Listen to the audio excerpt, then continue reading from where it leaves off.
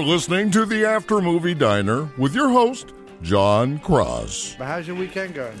The weekend was good, man. It was a good guys' weekend. I had a couple of buddies over, and we just, as you saw, went apeshit watching ridiculous movies, so it was fun.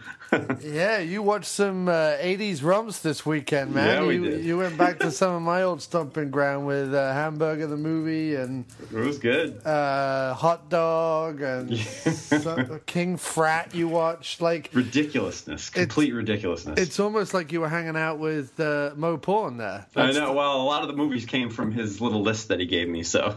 Oh, he gave you the list. Yeah, because I asked him because my buddy Brian has been doing a movie podcast for like a couple years now, and he messaged me like last week because they usually just review like new stuff, right? Like new movies, and he's been wanting to do older films, and I've been wanting to do something on my own for a while now too. Sure. So we decided to do it, and I wanted to start off with some good classic romps. So I messaged Mo and asked him for a list of some good movies. So we didn't get to watch Splits, though. I was pretty upset about that. Well, Splits is really hard to find, dude. Splits is... I got it on eBay. I bought it on VHS off eBay for like $15. Wow. Okay. Yeah, and I have I got a VCR because at work we're getting rid of all our old VCRs.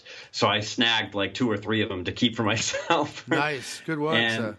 I had one at home, and I went upstairs to grab it, and I brought it down, and I was like, oh, shit, I don't know if I have the cables for it. And I didn't have the cables for it, so we weren't able to watch the movie. I was pissed. Oh, that sucks, man. That sucks. We just got a VHS player recorder thing. Yeah. Splits is great. I've been trying to get hold of Splits forever. I kind of think that Splits and Hots are my 2 favorites. I only got about a quarter of the way into Hots before I started to lose my faculties last night because I was drinking quite a bit, so... so this... I have to rewatch it. This new podcast, man, tell us all about it. Is it just going to be you and him the whole time? Yeah, it's just going to be he and I. And, it's just something that we've been wanting to do I've been wanting to do for a while. I mean, I love guesting with you when I do, but I've been wanting to do something on my own for a while. And I've got a little bit of a background in radio. I did it in college and stuff. And I'd always wanted to get back into it, so... Okay, so before we go on, Alan, why don't you tell us, who's our guest on this episode of the After Movie Diner? Well, thank you, Jeff. It's John, actually. I'm not listening. On this week's show, Jeff, we have none other than Scott Toomey from the wilds of Massachusetts. Born to Celia and Celia Toomey in 1908, Scott's early years were mainly spent burrowing for truffles and punching Yorkshire Terriers in the face. It was then that he found a deep and abiding love for burying his privates in mounds of matted wolf's fur while watching Little House on the Prairie. This led to his arrest for possession of porcelain models of Michael Landon in the woods of New Hampshire, wearing little but some wolf fur undies and a tank top with Ellen Barkin on it. It was around this time that Scott's urban cowboy problem started, and several bars around Boston reported their mechanical bulls soiled with Toomey residue. He did another stint inside. While there, he met a kindly Wizendall gentleman called Colin, who had been in prison since 1878 for smuggling ducklings, but just had a really bad run of luck when all of his appeals attorneys turned out to be Welsh. Colin told Scott of the wonders of cuddling little people in a hammock on a spring afternoon, and since then, Scott has been a changed man, devoting his life to helping others, mainly with their cereal, their chocolate, their roast potatoes, and out of their clothing. Currently studying a course in Sydney Greenbush Studies at the College of whatever the flipping heck it's called, we are happy and proud to welcome this reformed Hellraiser to our show. Was any of that true, Alan? I'm still not listening. Kindly get out of my face. So let us talk about Black Gunn and Black Belt Jones. Which one do you want to do first? I don't know, dude. Should we tackle what? Black Belt Jones first? I feel like there's slightly less to talk about, just because there's sort of slightly less substance to it. And I agree. I don't mean to knock Black Belt Jones, because it is a fun, funky movie, but it's almost pure kind of action chop socky fun. It's not, it doesn't go much deeper than, a bit of revenge here and a bit of, we've got to keep the karate school open and all that kind of thing. The plot was not very in-depth. No. But a great cast. And so, yeah, let's start with Jim Kelly and Black Belt Jones. The great Jim Kelly. Yeah. I have this on the 4-film favorite set. Nice. Which is a great set. You get Hot Potato, Black Samson, Black Belt Jones, and Three the Hard Way. And I believe that's still like quite cheap to pick up on Amazon. But you can also watch this on the wonderful streaming service Brown Sugar. Mm-hmm. So is that how you ended up seeing it, dude? Not for this one. I did I have an Amazon Fire Stick and I hacked it, so okay. I can watch a decent amount of things that they have on there. But so that's what I did for Black Belt Jones. But for Black Gunn, I tried to watch it on Brown Sugar, but I couldn't stream it to my TV, and I didn't want to watch it on my iPad, so I just ended up renting it for like $4 on Amazon, which wasn't a big deal. But both of them were quite an experience for me because I've never delved into the blaxploitation film genre. Never, ever, ever. Right.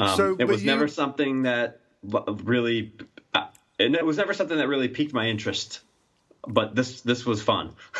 No, definitely. No. What I was interested because I've had obviously Doug on here. Doug and I are sort of both kind of not connoisseurs, but certainly like big fans of this sort of era of filmmaking and can talk with sort of some knowledge and certain passion and give that side of things. And obviously last episode we had the 3 Black Geeks on here and Mo, all of whom, the 3 Black Geeks specifically come from a very cultural place, obviously, with it. But Mo, who, again, like Doug, but also like the 3 Black Geeks, has a certain affinity for these movies and loves them and could speak I love the way they look. Right. So I thought, let's get Scott on here because you have no background on it. And what I wanted to kind of highlight, I guess, is my feeling that at the end of the day, they're genre films. Yeah. And at the end of the day, it doesn't actually matter who's starring in them. I mean, it does in the case of their abilities and their charisma, but in terms of their race or where the film is set or when the film was made is sort of irrelevant. You know what I mean? Like, they're no different to a Chuck Bronson movie, or if you skip forward to the 80s, a Van Damme movie or whatever. They're the same kind of genre film. But so when you say that this has never piqued your interest before, what is your movie background? Like, if you've got 3 genres you could pick that you're going to sit down and watch, what are they? Okay. I would say that my favorites are probably horror films of the 80s and the 90s and of course the mid to late 70s. Yeah. I'm a big fan of 80s, not just teen sex romps, but 80s teen comedies, like the John Hughes films that we've talked about right here on the After Movie Diner podcast. Indeed. And and then I don't know that I could choose a third genre because I do like all films. Right. But I guess before knowing you, I didn't have any friends that were I guess as adventurous when they were seeking out movies to watch. Right. No, I get it. So, no, and I think it's interesting then. We've kind of spoken up until this point, all the times you've been on the show, we've spoken about stuff that were very much in your wheelhouse. Yep. Okay. So that makes sense. That's cool.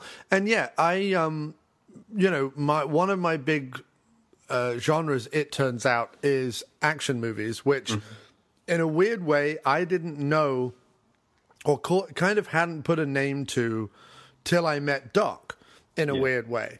Because although I'd seen Lethal Weapons and Die Hard, I'd seen probably all the action movies you'd seen. So the ones everyone sees, right? The Lethal Weapons, the Die Hards, and all the rest of it. Beverly Hills Cop, sure. Sure. But I'd never kind of gone beyond that into the realm of, Van Damme or Jeff Speakman or Steven Seagal or any of those things. Really, I mean, a little bit, but not much until I got to know Doc. And then obviously when Jackie Brown came out, I think like a lot of people, I was sort of like, oh, what's this blaxploitation thing from the 70s? I think a lot of people, that kind of piqued my interest. I think I'd already seen Shaft at that point. But I certainly hadn't delved into things like Black Belt Jones, Black Gunn, things like that. I'd definitely seen Hell Up in Harlem and Black Caesar, the two Fred Williamson ones. Okay. But again, kind of Shaft, Hell Up in Harlem, Black Caesar, Bone with Yaphet Kotto, they're more sort of gangster films and or detective films. They're more they could kind of sort of star or cast anybody, to some extent. And there is and they're definitely not what you think of. What you think of when you think of blaxploitation is sort of what we were talking about last week, which is like the pimps in the loud clothes and the big cars and the real stereotypical type stuff. Right. So like Superfly and Willie Dynamite and things like that. And I'm with you to some extent. When I was younger, that sort of thing wouldn't have interested me. Mm-hmm. And so I had seen the gangster film, I'd seen the detective film, because those are genres that I generally like, and I don't care really who's starring in them, and I like Fred Williamson and so on. And it was really with Pam Grier when I started to get into Pam Grier films, and I started to get into her Philippine movies and her Roger Corman films, and then I saw Coffee and I saw those films that I was like, oh, okay, so there's this other thing as well. There's this sort of action, grindhouse exploitation type element to it. And then as I sort of spread my wings and started watching everything, I realized there was action films, westerns, horror films. And I suddenly realized, as I've said on every episode that I've done about it, but I realized blaxploitation is an era, it's not a genre. Yeah. People tend to go, oh, well, it's all pimps and hookers and drug dealers and gangsters and things like that, and that's what blaxploitation is. And it's not at all. Blaxploitation is an era at the beginning of the 70s where African Americans were, for the first time, really making their own cinema. Mm-hmm. And so Black Belt Jones, that's just a big way to introduce it, but Black Belt Jones essentially is the obviously the Enter the Dragon, or it's the Bruce Lee films, which were hugely popular both in the African American culture, but just in the culture in general in the 70s. But the Bruce Lee films, which would then later obviously be the Van Damme films, the Seagal films, the Jeff Speakman films, whatever it is. It's just those martial arts films that were becoming big at the time, and they went, well, Jim Kelly's a black belt, and Fred Williamson was a black belt as well, and he never really sort of did chop socky in the same way that Jim Kelly did, but he certainly does like karate chops and punches in some of his films and throws and things. But it was definitely off the back of obviously Jim Kelly had been in Enter the Dragon, but like off the back of those films that something like Black Belt Jones gets made, and gives Jim Kelly the chance to not only star in a film, but also to show off his karate work. And after this one, he is then in Three the Hard Way, Take the Hard Ride, Hot Potato, Black Samurai, Black Belt Jones 2, and this sort of sees him all the way through into the early 80s, before he sort of gives up for a while. Yeah. And he never really kind of continued in the way that Fred, Pam, and Jim Brown did. But he was definitely in the 70s that kind of group of people, in that kind of group. So when you first sat down to watch Black Belt Jones, dude, having set it up like that, and I apologize, but first of all, what was your history with martial arts and or action movies of that ilk?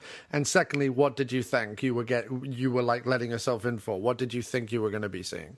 Okay, well, before I watched these two movies, embarrassingly, my only experience with blaxploitation movies would be the spoofs, like I'm Gonna Get You Sucker, or even Black Dynamite. Like those would be, and maybe even The Last Dragon. I would think that those three movies would be like the only, quote unquote, blaxploitation type of films that I had seen, and two out of three of them are kind of, well, maybe all three of them are kind of spoofs, right, in a way. But in terms of my experience with martial arts movies, I've actually always been a big martial arts fan. I got into Bruce Lee. I think I caught The Last Dragon on TV once when I was probably in junior high school, and seeing that movie then led me to seek out Bruce Lee movies, Chinese Connection, Fist of Fury, Enter the Dragon, all the good ones. Yeah. And then, of course, I was a big Van Damme guy when I was a kid, and The Perfect Weapon with Jeff Speakman was like one of my favorite movies to watch when I was a kid. So martial arts movies I've always loved martial arts movies. When you suggested these two movies to watch, I looked Black Belt Jones up on IMDb and saw that Jim Kelly starred in it, and I knew him from Enter the Dragon. So I was like, oh, okay, this is going to be cool to see Jim like in his element, carrying a movie on his own instead of being a side character in a Bruce Lee movie. Yeah. So I was pretty excited about that, and of course, seeing his skills, I guess you could say, in Enter the Dragon, I was excited to see the stunt work and the fight choreography for this movie too. But the funny thing is, I think I expected a more serious movie. Right. I didn't know that it was going to be basically an action comedy, and I thought it was great. Yeah. No, well, it was a lot of fun. They always whip in a little bit of humor, and they always whip in like a little bit of social message. I can't say that Black Belt Jones has a ton of social message. I guess Gloria Hendry's character is, don't underestimate me just because I'm a woman, I guess, right, has that aspect to it, as a lot of the sort of kick-ass women in these films did. Even Willie Dynamite, which we were talking about last time, has the lead character is not Willie Dynamite at all. It's Diane Sands, who is the lead female in the film, and is certainly the verbal and mental ass kicker. And then you have Pam, obviously, who is then followed by people like Gloria Hendry and Tamara Dobson. Gloria Hendry, of course, who would show up in what they call the blaxploitation Bond, which is Live and Let Die. Aha! As Rosie, is it Rosie Carver? I think it's Rosie Carver. They just have her listed as Rosie on IMDb. But that was the other interesting thing, though, is when I was watching Black Belt Jones, and I'm like, oh, I recognize them from Live and Let Die. I recognize that guy from Live and Let Die, because there's another actor in here who was in Live and Let Die as well. But I forget which. The little fat guy. Yes, a lot of the same guys in those movies. So you see repetition all the time. You only have to click on one of these guys on IMDb to check out their listing, and Gloria Hendry is in Black Caesar, Hell Up in Harlem, Black Belt Jones, a lot of those films, and Across 110th Street, Slaughter's Big Ripoff. She's in a ton of them, and then like you say, in Live and Let Die, the guy who plays Whisper, that's it. It's Earl Jolly Brown is the chap you're talking about. He plays Jelly in Black Belt Jones. He plays Whisper in Live and Let Die.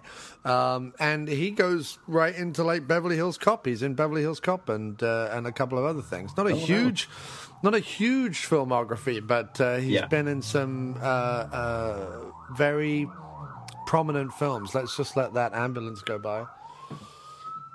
It's New York. What can I do? Every time I sit down to fucking record, we get this shit. But yeah, so you went in and you were expecting it to be a little bit more serious, but you were happily pleased that there was like a kind of comedy to it. Absolutely, yeah. I thought it was I know I say it a lot when I'm on your show, but it was a really fun movie to watch, and it was the acting is par for the course, I guess you could say, but everybody, I think it just seemed like everybody knew what they were doing. They knew what they were getting themselves into. They weren't taking themselves too seriously. It was a fun, chop-socky type of flick, and I really enjoyed it. Right, and that's the other thing. I mean, certainly 74 is sort of a couple of years into this era, and they already know, because everyone's certainly involved in this, has been to see films either on 42nd Street or on Hollywood and Vine, depending on which coast you're on, but where the audiences of the time, especially to Hong Kong action pics and also to some of the blaxploitation films, were reacting to them in a very enthusiastic, fun, vocal way. Like, they were event movies in that regard. You went along in order to, like, just be thrilled and entertained and so on. And, you know, it's only in really the advent of video that you can kind of look back at them and actually see some of the depth that's in some of these films, and some of the films we've covered both this time round and the previous time we did the blaxploitation era. Even in films that look fluffy on the surface, have some stuff going on in them. But this was definitely directed in a, how do we take Enter the Dragon and those kind of films and transport them to a blaxploitation California kind of setting, because this is set in California. A lot of recognizable scenery in this movie, for me anyway. Definitely. And it's directed by Robert Klaus, so it's even directed by the same guy who would do Enter the Dragon. And would go on to do Game of Death, and then would go on to do China O'Brien and China O'Brien 2, as well as a lot of people's favorite cheesy 80s action flick, Jim Carter. So Robert Klaus was definitely a guy who, let's say, knew his stuff when he came to this, or was certainly a workman-style director who could put together an action movie that was slickly paced and, you know, humorously and entertainingly presented. And I like the fact that every time you're on the show, you're like, oh, this was a really entertaining movie, because that's kind of what I like. Yeah. You know, I don't really have a genre. I'll watch a sci-fi movie, I'll watch an action movie, I'll watch a horror movie, it doesn't matter. But I got to be entertained. And, you know, and I like this is a nice, lean, 85 minutes action comedy. Like you say, it knows what it is. Yeah. It sets up its... not a lot of dialogue. Right. It sets up its premise, and then it's essentially, well, what do audiences want to see? They want to see Jim Kelly kicking ass and taking names. And all right, they want to see Gloria Hendry standing next to him kicking ass and taking names. You know what I mean? And if that means that we set up a situation where the mafia are trying to buy out an old dude's karate school, then who has to call in Black Bolt Jones and his daughter Sydney in order to save the day, then let's set that up and away we go, because that just means that we have a karate school going up against the mafia, and who doesn't love that, right? That's right. So what were some standout scenes for you, sir, in this first movie? Oh, gosh. The final scene clearly was... I honestly don't think I couldn't believe my eyes when I was watching it, right? Because it was pretty long. It was a lot longer than I thought it was going to be, and they were fighting in a giant sea of car wash bubbles, which was completely and totally ridiculous to me. I thought it was so funny. So just to explain to people who haven't seen the film, there's a car chase that ends up at a it's like a garbage truck parking area, I guess. So they're like the city dump or something, I guess. I don't know. And there's all these garbage trucks, and there's obviously a car wash there, or a truck wash there, and the cars go through it, which creates all these bubbles, which miraculously creates about 3 feet of bubbles throughout the entire parking structure. And while Jim Kelly beats people up repeatedly in the bubbles, Gloria Hendry is hoisting them up over her head into a garbage truck and mashing them in a garbage truck, essentially, although the police then drive the truck away as if they're all somehow contained inside. But I thought that crushed the garbage, so I would have assumed they'd all be killed, but I don't know. I don't know, that particular truck maybe just kind of dumped the trash into the bigger part of the truck. Who knows? But it is nice to think that maybe they got squished. But there was no indication they did. There was no there wasn't. blood or anything coming out of it. It was all done very slapstick. Right. Oh, that was the other thing that really jumped out at me, was that there was no blood in this movie. Not even a teeny tiny bit. Which I thought was interesting, considering that it's rated R. I don't know. Nothing jumps out at me as I'm thinking about it right now. Nothing jumps out at me that would say, "Oh yeah, this is a rated R movie." I didn't find the language to be that severe. There's no nudity, right? There's no nudity. The fight scenes aren't like super violent. There's no blood, so that's pretty interesting to me. I don't know why it would have gotten a rated R, because I always thought that the rating system was a little bit more lax back in the day, seeing as how they show boobs in a PG movie called The Beastmaster, right. But Black Belt Jones gets a rated R. So I thought that was kind of interesting. Look at it. Army of Darkness, when it first came out, was rated NC-17, and that has talking skeletons in it. So yeah, it's all a bit. I think also, from what I've understood from previous rating debacles in the US, it comes down to the politics of the movie and what the movie is, rather than often what it contains. For example, what I was thinking that it might be. Yeah. You look at the slasher movies.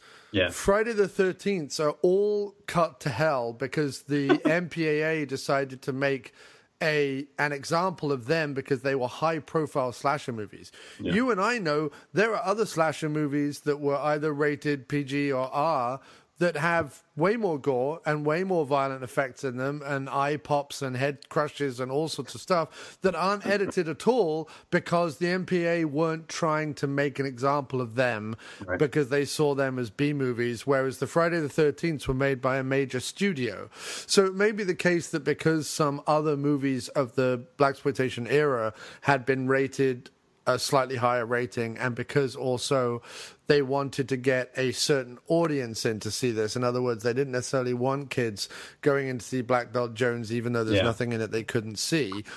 They wanted to gear it towards an adult audience, and putting an R rating on it, even though there's no content in it that really deserves it, kind of allows that. The third thing is probably, and I don't know what it was like here, but I know in the UK that when the Hong Kong films came out, and then later when there were films that featured things like nunchucks and things like that, even right down to, by the way, the Teenage Mutant Ninja Turtles, they were renamed in the UK Teenage Mutant Hero Turtles. They weren't allowed to be ninjas, and any sequence with nunchucks was cut out. So it may just be that karate movies, Hong Kong movies, the violence was enough. Like the idea that he goes around and beats up 17 people in one scene or whatever it is enough for it to get an R rating. I don't know. Bullshit politics. Yeah, it is. It's all bullshit politics. But I think certainly with the MPA, from everything I've looked into, there is no rhyme or reason. At least when you look at the BBFC, which is the certificate censorship board in the UK, at least they drew a line across certain things. They were like excessive gore, no. Sexual violence, no. Extreme weaponry in terms of like ninja stars and nunchucks, no. But at least they made like that line. At least it was like across the board. So, Enter the Ninja and Teenage Mutant Ninja Turtles got the same treatment. It wasn't like they were like, well, we need to take one out and keep the other. It was across the board. They had their standards, and that's what they lived up to. The MPAA seems to just pick on certain movies. That's how I've kind of heard it. Like Kevin Smith gets told to take some stuff out of his films in order to get a rating, but something about Mary or American Pie is allowed to have, graphic nudity and cum jokes and whatever. So it's just, I think they pick on certain people. I really do, from everything I've heard. I don't like it. Maybe that. No, I don't like it either. And anyone going, well, this is an R movie, I can't show my kids. I would happily show my kids Black Belt Jones. Hell yeah. In fact, I think my kids would fucking enjoy it. Like people punching each other in bubbles. It's like an episode of the A-Team or something. It's great. It's almost like a live action cartoon in a way. Yeah. Definitely. And there's even that, like the hilarious sequence where they decide that they have to have a love affair crop up between Jim Kelly and Gloria Hendry. So there's this incredible montage that starts off with them fighting, right? And you're talking about the scene on the beach? Yeah, isn't there a little bit of nudity when they knock over the tent? Don't two naked people run out of the tent? I don't remember. It's very, very possible. I think there's an implication when they knock over a beach tent that there are two people having sex in the tent. But I don't really think you see anything. Maybe you see a couple of butts as they run away. But I mean, it's nothing like you say you wouldn't see an Airplane or Police Academy or something. But I was going to bring up the beach, the overextended, overlong beach scene with the two of them kind of like playfully wrestling and fighting each other on the beach. Yeah, that goes up. I was like watching that, and it just kept like, I'm like looking at my watch as it's happening. And I'm like, wow, this scene is like really, really long, and I get what they're trying to do, but it didn't have to be this long. I mean, it's funny. They would for an 85-minute movie, and this is not a huge criticism of it. Right. There are a couple of set pieces where you're like, no, we get it. It's fine. Yeah, that was one of them. And but it was interesting because I went to see John Wick 2 recently, and I'm going to review that film later with Doc. Nice. And again, not a huge criticism of it, but there were a couple of sequences in that where I'm like, you know what? I've kind of got the point. You've shot 15 people. You don't need to shoot another 35. No, oh wait, no, you need to shoot another 75. Oh wait, no, you're going to shoot 110. Like it kind of was a bit like that in the same way with Black Belt Jones.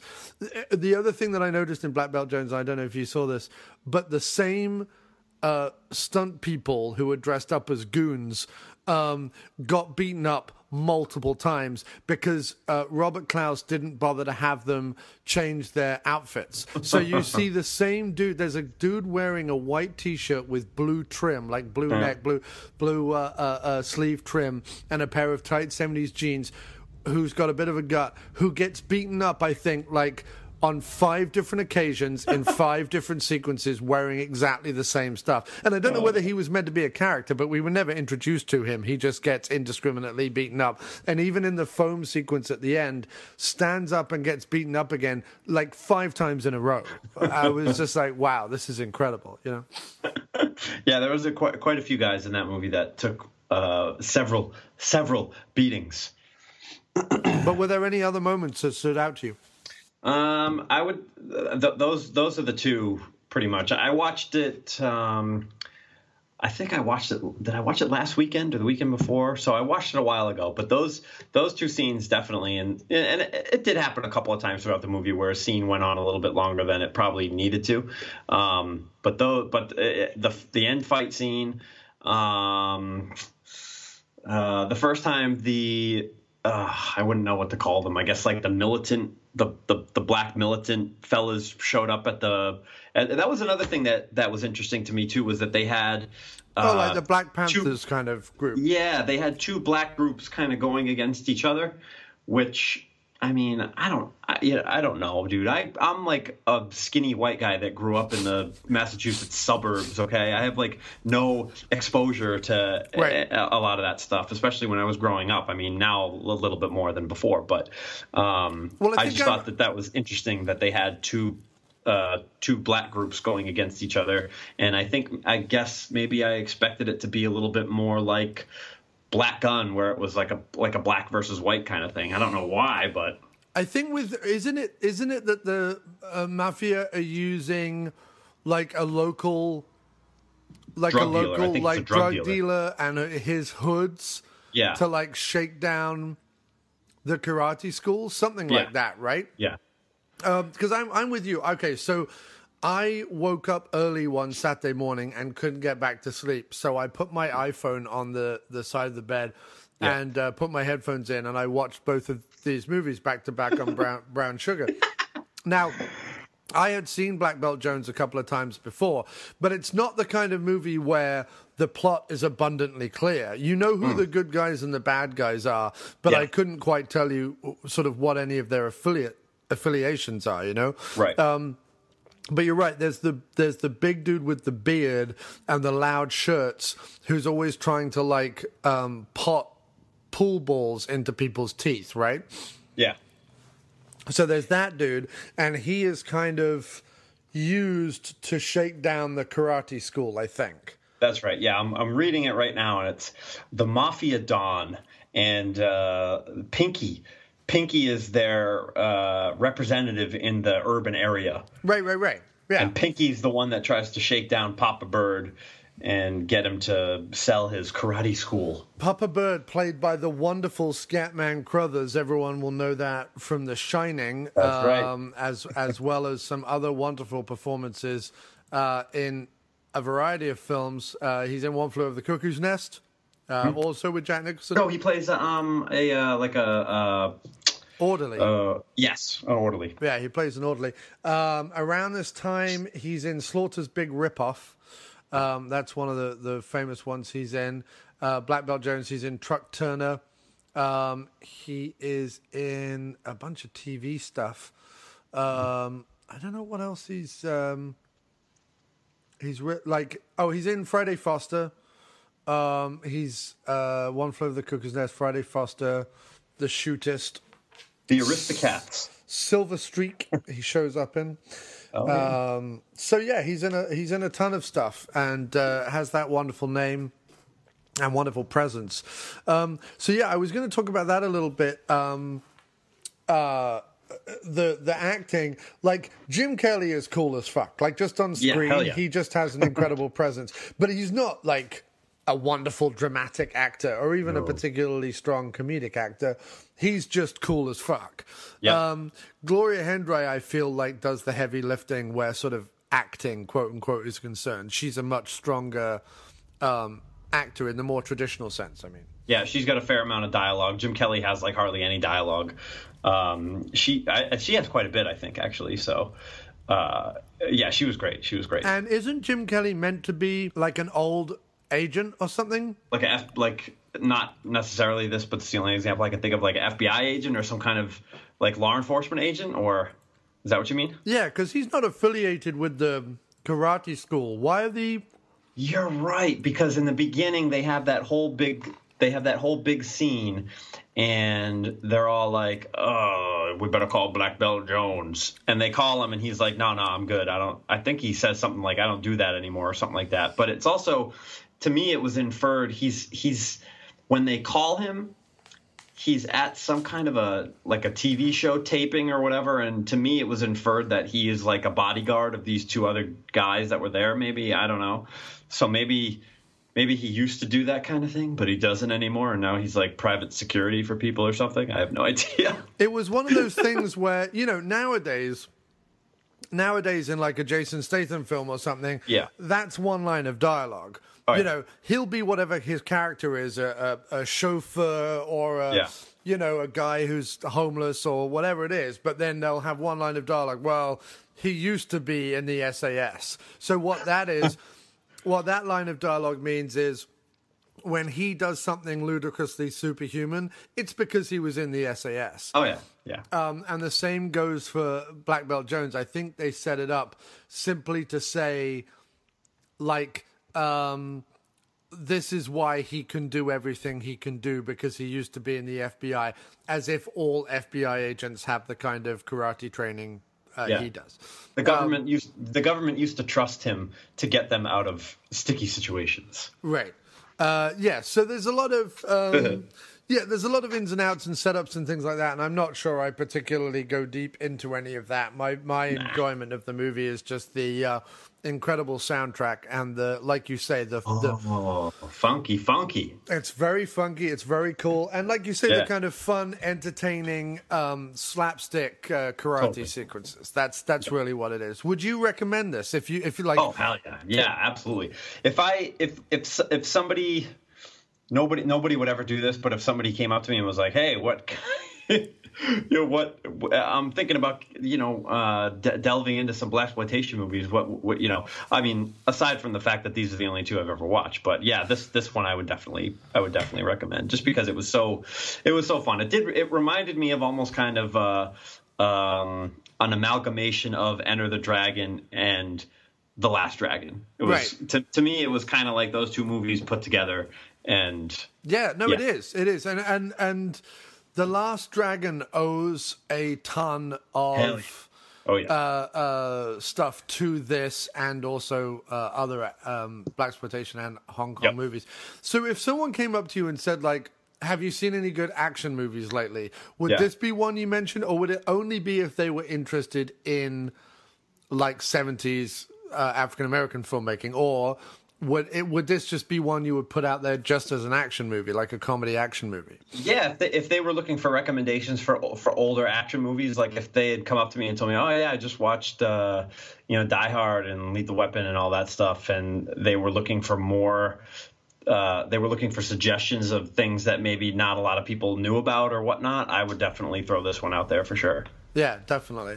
Okay, cool, man. Well, I'm glad you enjoyed that, and I'm glad Black Belt Jones. That was the first one you watched, was it? That was the first one I watched. Yeah. Okay, cool. So that was your first ever. I'm glad. I do hope genuinely that you not only listen to the episodes that I've done with the other guys about these movies, and it's not just the last two. If you go back a couple of years, I did 4 episodes. I did one on Shaft, all 3 Shafts. I did one on, I think, Bucktown and Friday Foster. I did one on the Slaughter films, which is sort of Jim Brown's character, Slaughter, and Slaughter's big ripoff. And I did one other episode. I forget what it is now. But I would. Well, I've got Brown Sugar now, so I'm gonna be doing some work over the next couple of weeks, probably. Definitely, man. Check it out, because I like I always say, it's misrepresented as a genre. It's not a genre. It's a series of genres in an era. Yeah. So if you like action movies, just go for the ones that look like action movies. Or if you like westerns, go for the ones that are westerns or whatever. And if you're not so much like if the and I'm with you in this to some extent, the big hatted pimp, drug dealers are the heroes kind of films, or like pimps, wife beaters, or whatever are the heroes of the movie.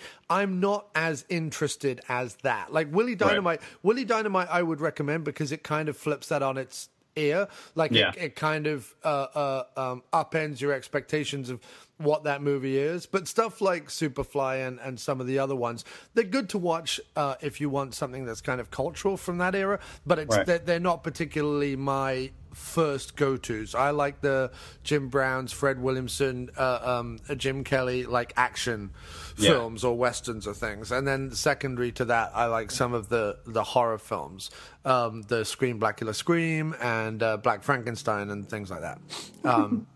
They're good fun. And again, I think that a lot of these movies, because they're, Scream, Blackula Scream, or Black Frankenstein, or Black Belt Jones, or Black Gunn, I think a lot of that, like the naming convention, kind of excludes them from people's minds, not due to race, but just due to, like, they like, oh, those are those movies. Yeah.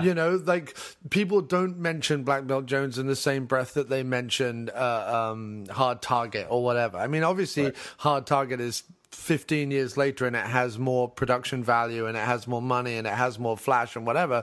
But essentially, it's the same thing. It's a martial artist going up against a bunch of guys. And just, people watch Enter the Dragon with such reverence, and imbue not only Bruce Lee, but also Chuck Norris and people like that with these sort of iconic status because of that. But the martial arts in that is, as in terms of movie martial arts, maybe not martial arts in reality, but in terms of movie martial arts, is as primitive as Black Belt Jones in terms of what we're used to seeing in contemporary cinema. I mean, if you put this, if you're expecting The Raid when you go into Black Belt Jones, or if you're expecting Above the Law with Steven Seagal when you go into Black Belt Jones, it's not going to be the same thing. So the sophistication of how we filmed martial arts and how we film action movies, both the Hong Kong films and the Western films, have both exponentially improved and exponentially become more glossy and thing. So I think that if people can watch Enter the Dragon and see it for the masterful and impressive film that it is, they need to be able to do the same with whether it's Black Belt Jones or whether it's Hot Potato or whether it's Three the Hard Way or any of those films, I think. Yeah. Because I think they all come from a similar era, and they all come from an era where we're trying to figure out, like, how is it we put martial arts, even though it's obviously ancient for Asia, it's fairly new to Western eyes. How do we put that on the screen? And I think Black Belt Jones is as good an example of that as any of the others. I'm with you. Excellent, sir. The After Movie Diner with John Cross will return right after this. Hey guys, this is JD from the In Session Film Podcast. Every week on our show, you can join my co-host Brendan and I as we review the latest films that's out in theaters. It also inspires us to discuss a top 3 list of some sort, and we have a lot of other fun movie discussions as well. It's always a blast. And we also have a show on Fridays called our Extra Film Podcast. This is a show that gives us the space to talk about the latest indies and art films and other classics that we normally just don't get to talk about on our main show. You can find our podcast on iTunes, Stitcher Radio, SoundCloud, TuneIn Radio, Player FM, and more. In fact, you can just see everything about us, including our social medias, at InSessionFilm.com. So join us every week. We'd absolutely love to have you.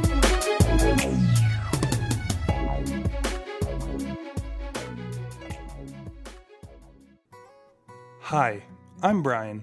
And I'm Adam. And we encourage you to come listen to a very special program. A podcast, unlike anything you've heard before. Right, Brian? What? No, dude. Everyone has a podcast. Everyone has a podcast.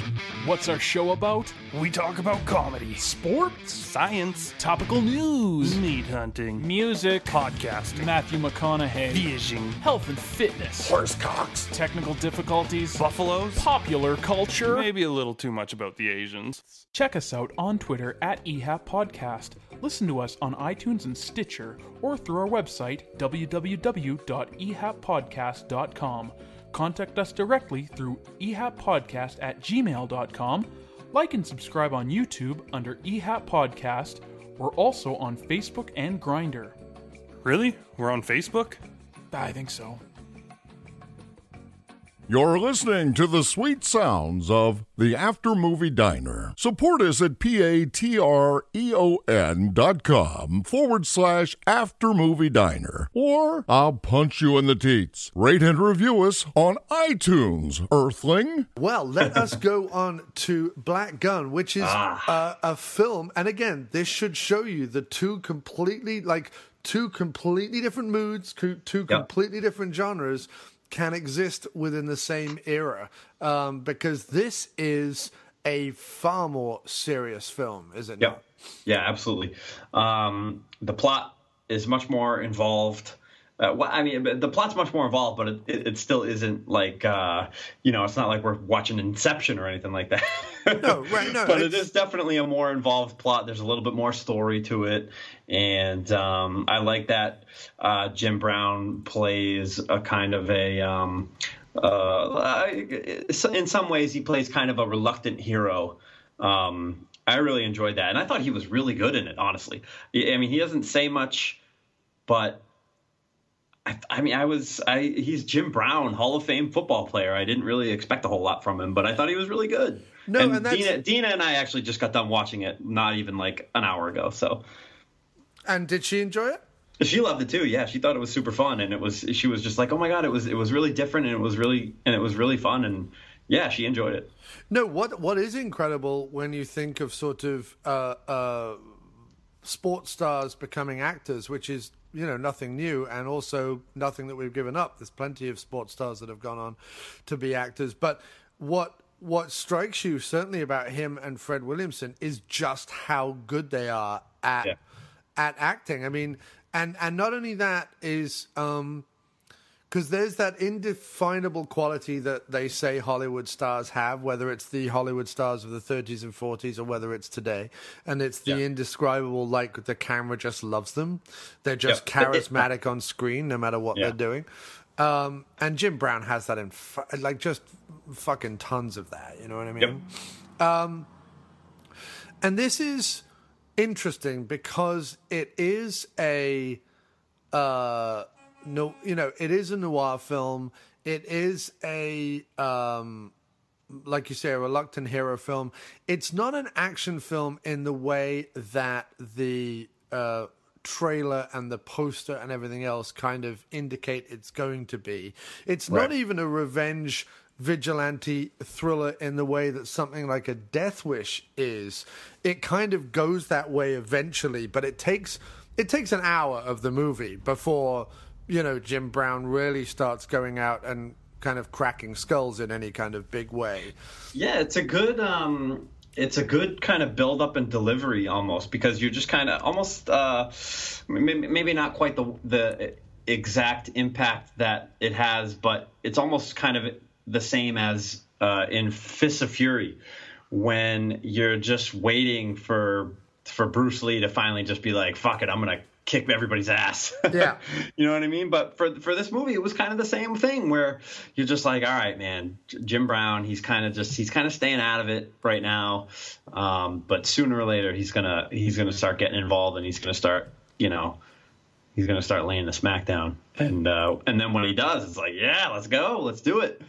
And what's really interesting as well is that this is definitely one of the movies that has a lot of sorry, what was I saying? Oh, this is one of the movies that definitely has a racial society undertone thing. This is definitely one of those films. A lot of cringy dialogue in some ways. Well, no, but what I mean is that the interesting thing about the film is there is the Jim Brown's brother is a member of a black militant group called in the movie Black Action Group. Yep, BAG. And their thing is essentially to take it to the man in any way they can. So they're going to rob banks and they're going to beat people up. And there's no thought as... It's not like the Black Panthers, which had a more sort of political manifesto. And yes, they were violent, and yes, they believed in certain things that, wouldn't necessarily be what Martin Luther King would suggest. But there was... they were at least a politically minded group. Yeah. This group seems a lot less organized and a lot more criminal just for the sake of being criminal, and they want to justify that by saying, like, well, we're going to steal from white guys, or we're going to beat up white guys, or we're going to fuck over white businesses, or whatever it is. And that's as far as their politics seems to go. I don't remember them sort of getting any deeper than that, really. No, they didn't. Jim Brown, on the other hand, he's a business owner. Yep. And he is... His way of kind of sticking it to the man, as it were, is to run his business and be successful and get his big mansion and all the rest of it. However, it is understood that his is an African-American only establishment. There is a case where I think, is it the governor who is being sort of... Congressman, that's it, who's being sort of paid off by the mafia, tries to come in and to his place and sit down and whatever. And, he is very clear to him, like, no, we don't have your sort in here. And he's like, are you discriminating against me? He's like, yes, of course I'm discriminating against you. Like, and his thing is more like, well, I'm just going to do unto you what you guys did to us, which was not let us into your establishments and tell us we had to drink from a different fountain or go to the bathroom in a different bathroom or... not be able to work the jobs that, and I'm fine. I'm gonna be that guy. But he doesn't want to. He's not a take it to the street, Black Power march kind of character. He does it in his own way. Yeah, and he's in a more sort of diplomatic way. And his brother, he doesn't condemn his brother. He understands where his brother's actions and beliefs are coming from. But he certainly warns him that what he's doing is kind of stupid and reckless, I think, right? Yeah, absolutely. Not the best idea, and it's and if he fucks up, he's going to get himself killed. So I think that also goes into it as well. And so the crux of the movie is that his brother, along with some bag members, knock over a mafia bookmaking operation, and in the process of stealing the money, also steal. Essentially, a bit like Al Capone, they steal like the records. They steal like the books and the records and the who's getting paid from who and who's doing what. So, and it's put in Gunn's safe in his mansion. And so when his brother is killed by some mafia hoods. That are hired by Martin Landau, of all people. The great Martin Landau. The great Martin Landau in this movie. He's phenomenal. Gunn has two situations. First of all, he has leverage because he has the books. And secondly, he has a desire for vengeance because obviously they killed his brother. So that's kind of the two things that then go on. And the assassin... the head assassin by the crime syndicate or the mafia, whatever you want to call them, is hired is none other than another Bond alumni, Bruce Glover, father to Crispin Glover. Whoa, oh my gosh. Okay, that makes total sense now because they do kind of look alike, so that's funny. And they're both fucking crazy. Yeah, a little bit. Mr. Wint. Mr. Wint from Diamonds Are Forever. So it's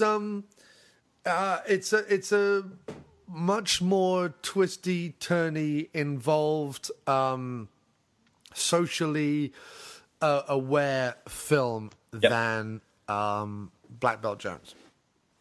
So what did you? So go through it with me, dude. Like you sit down, you start to watch it after Black Belt Jones. What are you thinking? Are you thinking this is going to be like just Jim Brown going around and kicking ass? What do you think? Yeah, I pretty much did think that was what it was going to be. I didn't expect it to have. I didn't expect it to. Geez, it's so funny because I'm all like, I didn't expect it to have such an involved plot, but it still doesn't really. It was just more of an involved plot than Black Belt Jones. I mean, it's as involved as most sort of revenge thrillers or gangster films. Yeah, there isn't.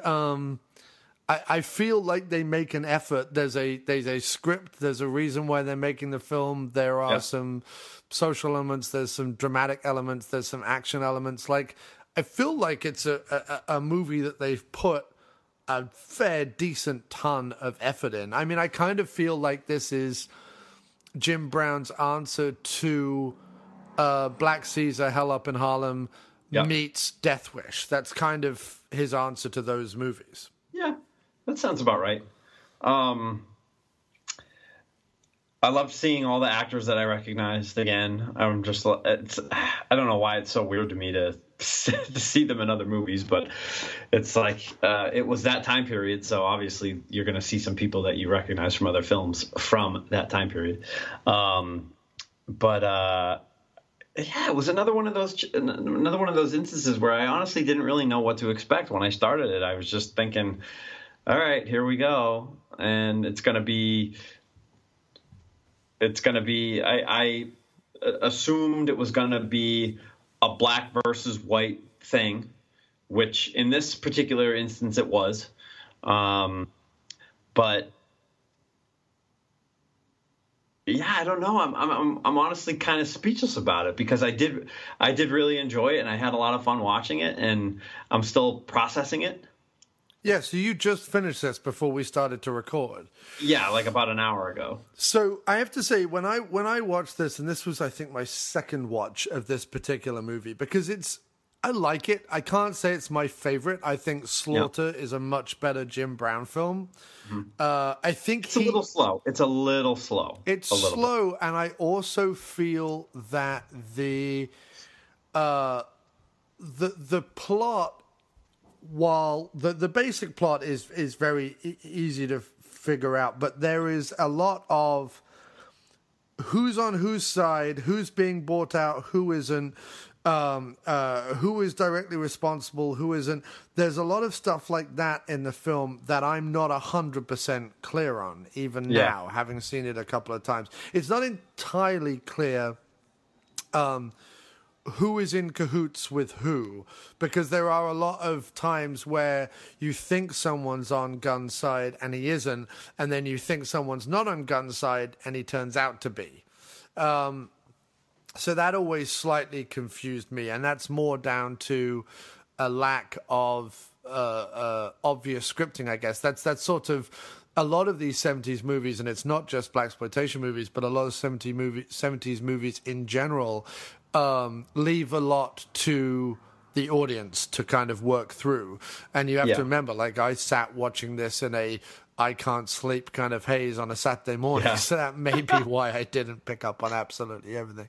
And the last time I watched it before then was probably 10 years ago or thereabouts.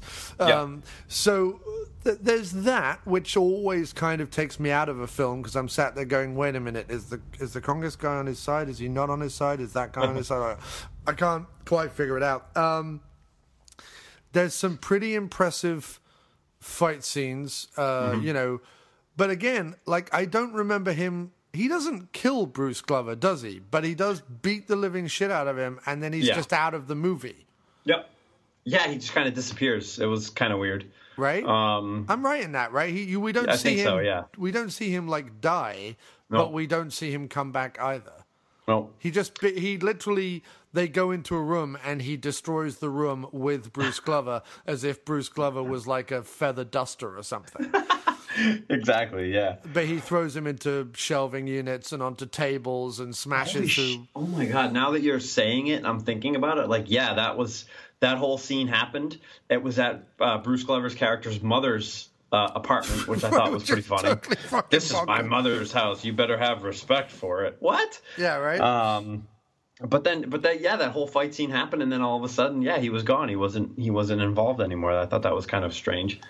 I do have to, of course, point out again, all these actors are great, but I have to point out the great Bernie Casey, who was also a star in I'm Gonna Get You, Sucker. But I remember him. What the fuck do I remember him most from? Revenge of the Nerds. Right? I'm like thinking, I was just no, I love Bernie Casey. I think he's awesome. And it was cool seeing him in this movie. So Bernie Casey, who is also in Never Say Never Again, which is not an official James Bond film. Not part of the official canon, right? It is a Bond film. He's in Bill and Ted's Excellent Adventure, of course. That's right. Yep. He's in Under Siege. So he has been in a Seagal movie. Mm-hmm. He is in The Mouth of Madness, so he is in a John Carpenter movie.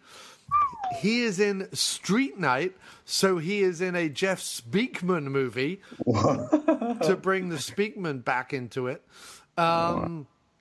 He was in Hammer, Slammer, and Slade, which was a TV movie by the makers of I'm Gonna Get You, Sucker.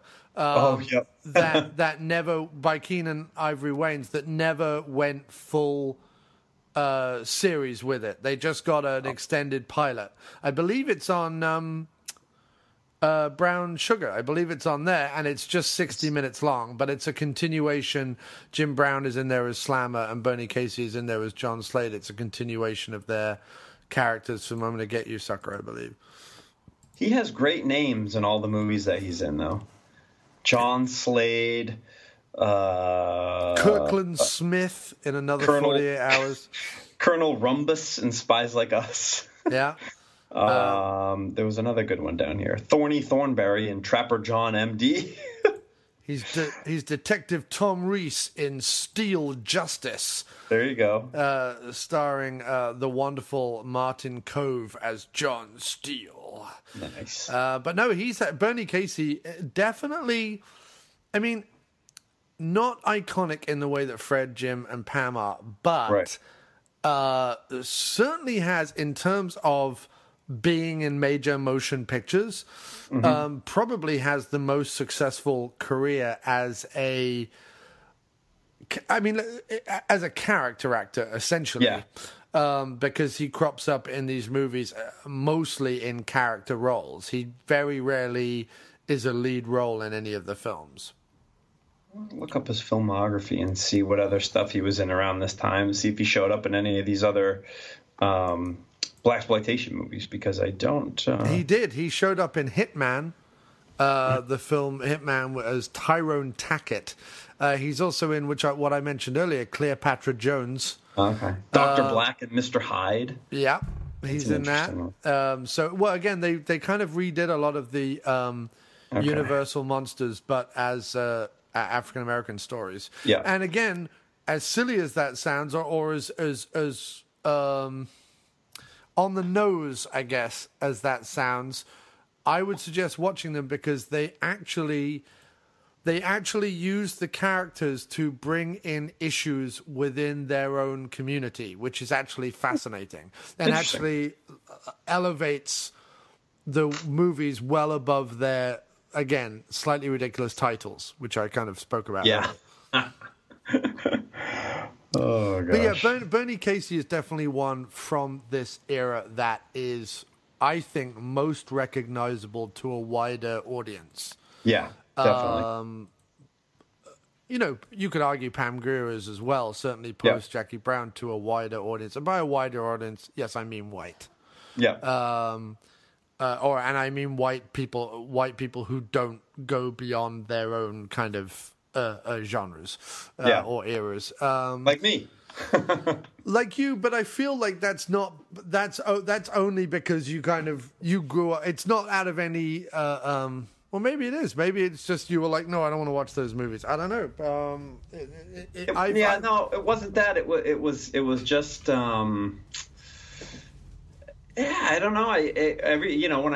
When I would go to the video store, I was looking for other stuff. It was that was pretty much it, really. It was just that I never thought to seek out or delve into this.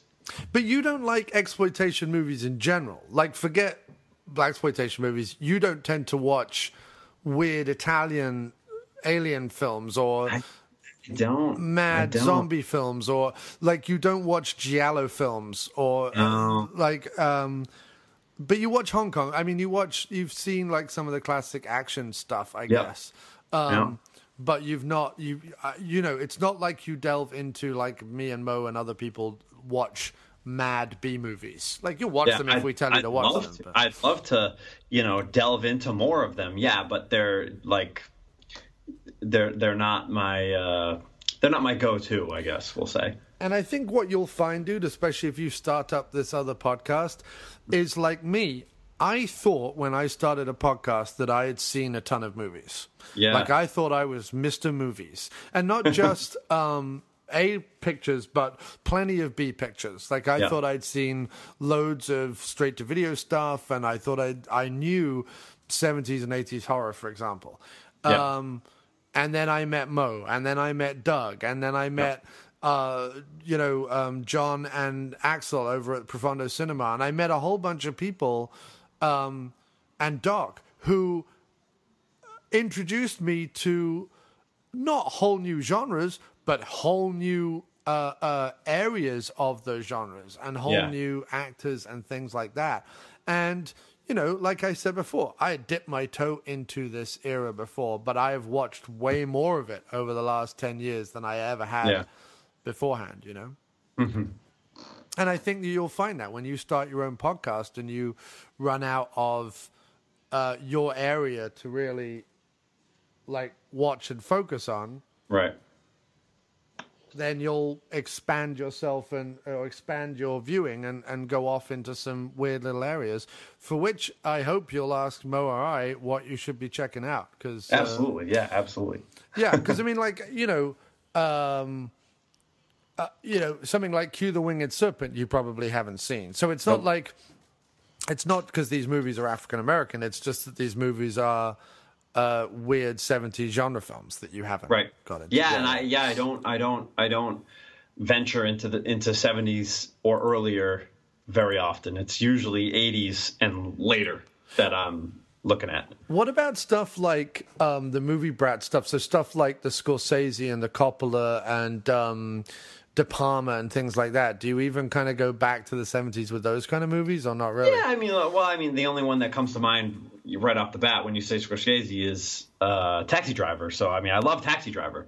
Can you give me some examples of De Palma and Well, stuff like there's the main ones are like Godfather, Apocalypse Now, the Conversation with De Palma. Definitely Godfather. Well, obviously he does Carrie, which everyone knows, but he does like early 80s. He does Dress to Kill, Blowout, Scarface, Body Double, things like that. Yeah. Phantom of the Paradise, Obsession. Earlier. Phantom of the Paradise, I need to see for sure. So those kind of films. Who else is sort of in that group? So there are some 70s things you delve into, just not hugely. Right.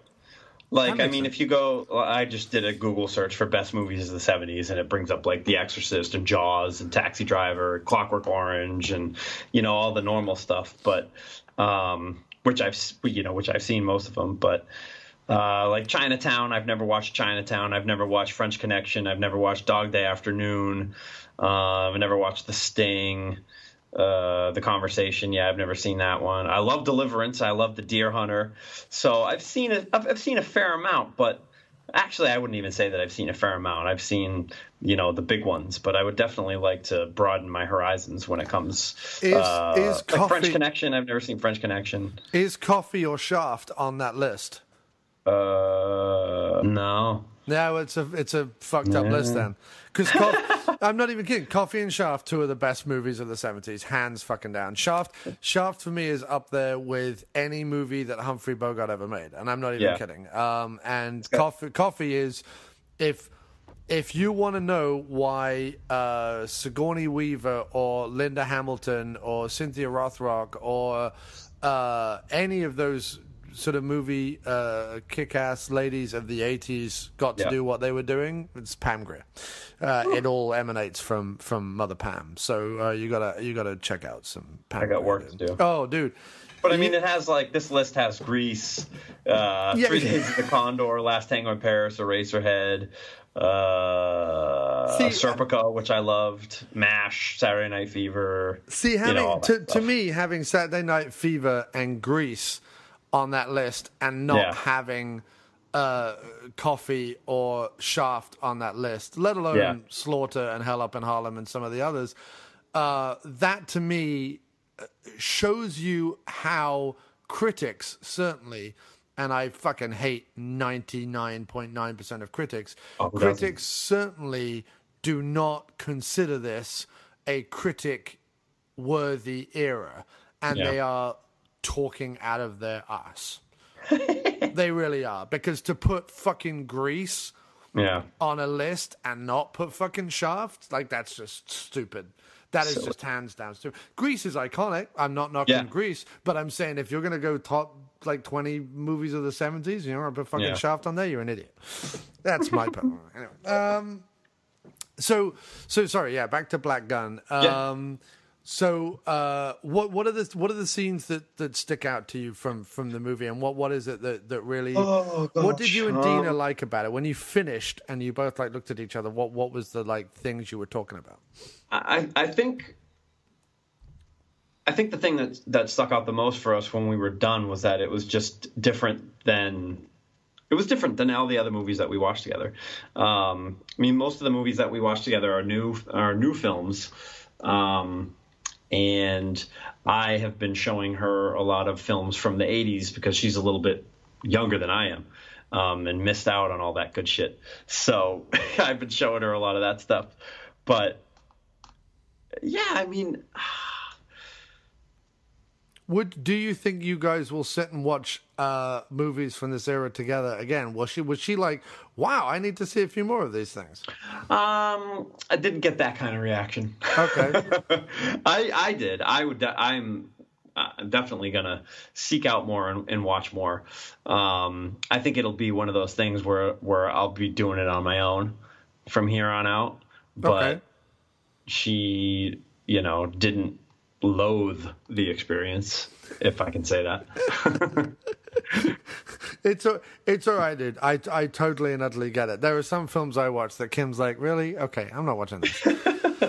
And look, and there are other nice movies to have her there watching with me. Of course, no, I get it. Our ladies do what they can, and then they go off and do their own thing if they don't want to be bothered. I get it. I totally get it.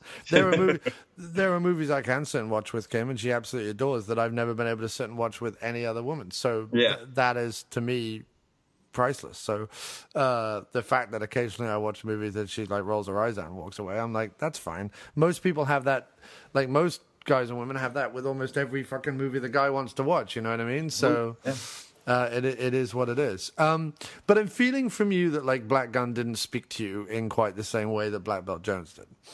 Yeah, I think Black Belt Jones had the martial arts thing going for it, and I had a history with martial arts movies, and Black Gunn was it was almost kind of a noir film in a way. It is definitely, it's a neo-noir, yeah. And I don't have a lot of experience with noir movies, so that could have had something to do with it. I mean, I did enjoy it, but yeah, Black Belt Jones to me was just like, when I was thinking about it, I was like, man, like this would have been the kind of movie in that era if I was a young, I don't know, I feel so weird saying this, but well, if you were like a young black guy. If I was a young black guy that even had some like young kids or whatever, I was like, oh, let's go see this, man. Like Jim Kelly's a great like Jim Kelly's a good role model in this movie. You know what I mean? Like he kicks ass. I don't know. He's like a good hero. I would like in Black Belt Jones or in Black Gunn? In Black Belt Jones. Right.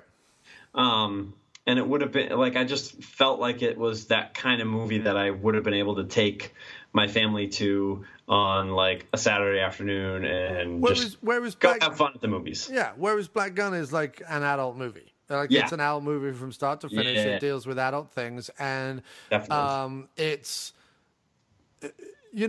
people either like something like Death Wish or they don't. You know what I mean? And this certainly has more in common with the first couple of Death Wish. Obviously, by the time like Death Wish 3 and 4 come along, they're way more ludicrous and stupid and over the top and more like the action movies of the 80s. But this definitely has something in common with those earlier movies. It's not, but it's also not quite as arty as something like a Taxi Driver or it's not as thinky. But it has its moments, and it's interesting to see the different levels of politics and society. I think the thing where Black Gunn to me isn't wholly successful is that while it does examine the different aspects of African American culture that's happening at the time, and certainly different aspects of their politics, it doesn't offer a lot of reasons beyond the simplistic, and it doesn't offer much solution. It just simply observes and uses those particular things that were going on at the time as a springboard for what is essentially a basic vengeance story. Right. And to me, I find that it's better when they try and interweave that aspect of it more, rather than just be like, well, this is the characters and now off we go and there's going to be vengeance and da-da-da-da-da. But saying that, like, the action sequences are well done, the soundtracks are always impeccable. Oh, hell yeah. Jim Brown is a great actor, a lot of charisma. His lady in the film, and I forget, is it Brenda Sykes? Yeah. Who plays Judith? Judith, yeah. Is wonderful in the film. And, it's one that I would strongly suggest, but it's not one that I would say to people, start with that. It just is. And it is because it's a little slow. It is because it's a little serious. And it is because I don't think it's quite I don't think it's quite there yet in terms of blending genre with message.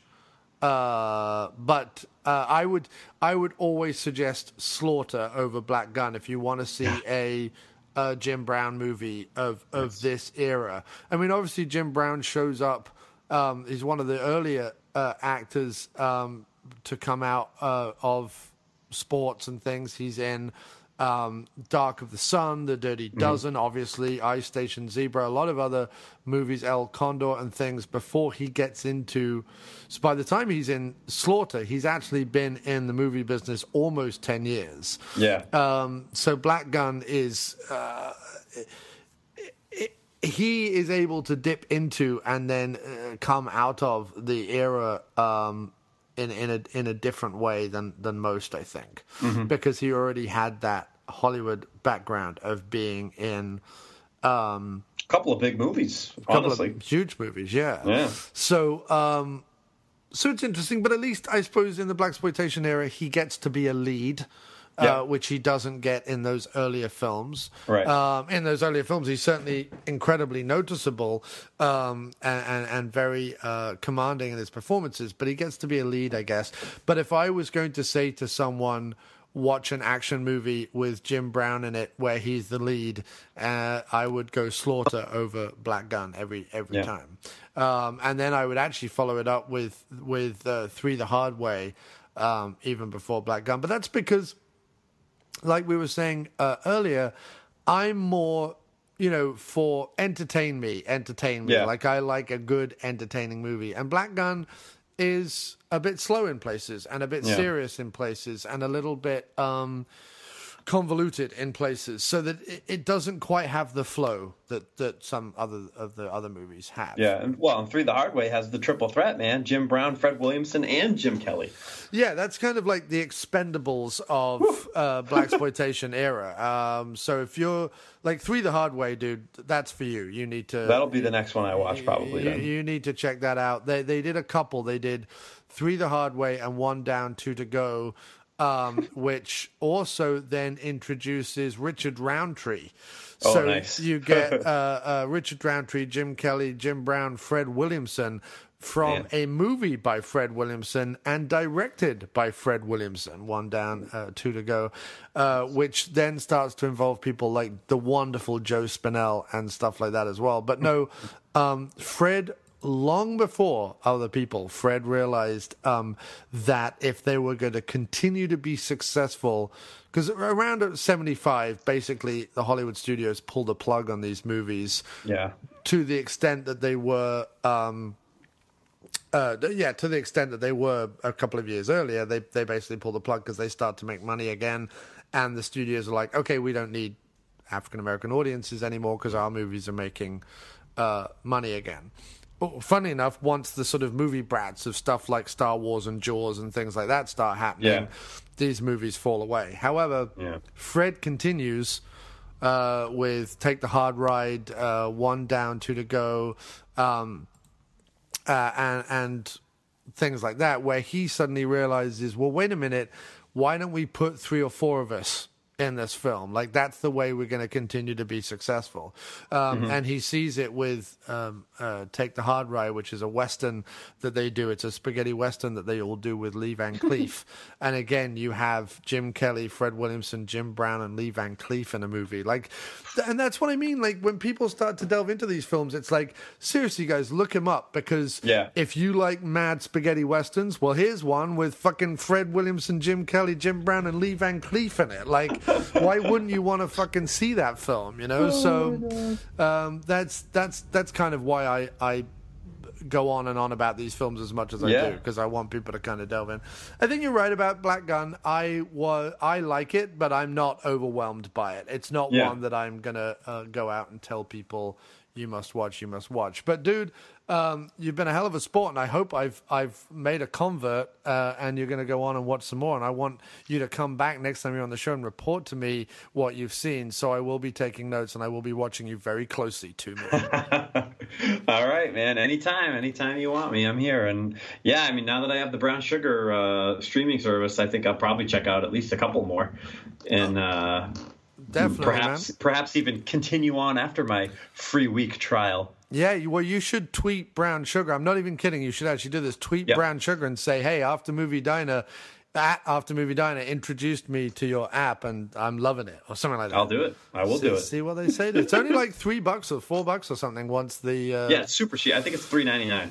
$3.99 once the full thing, and it's got a good chunk of movies on there, and they're adding to it all the time. So I'm going to...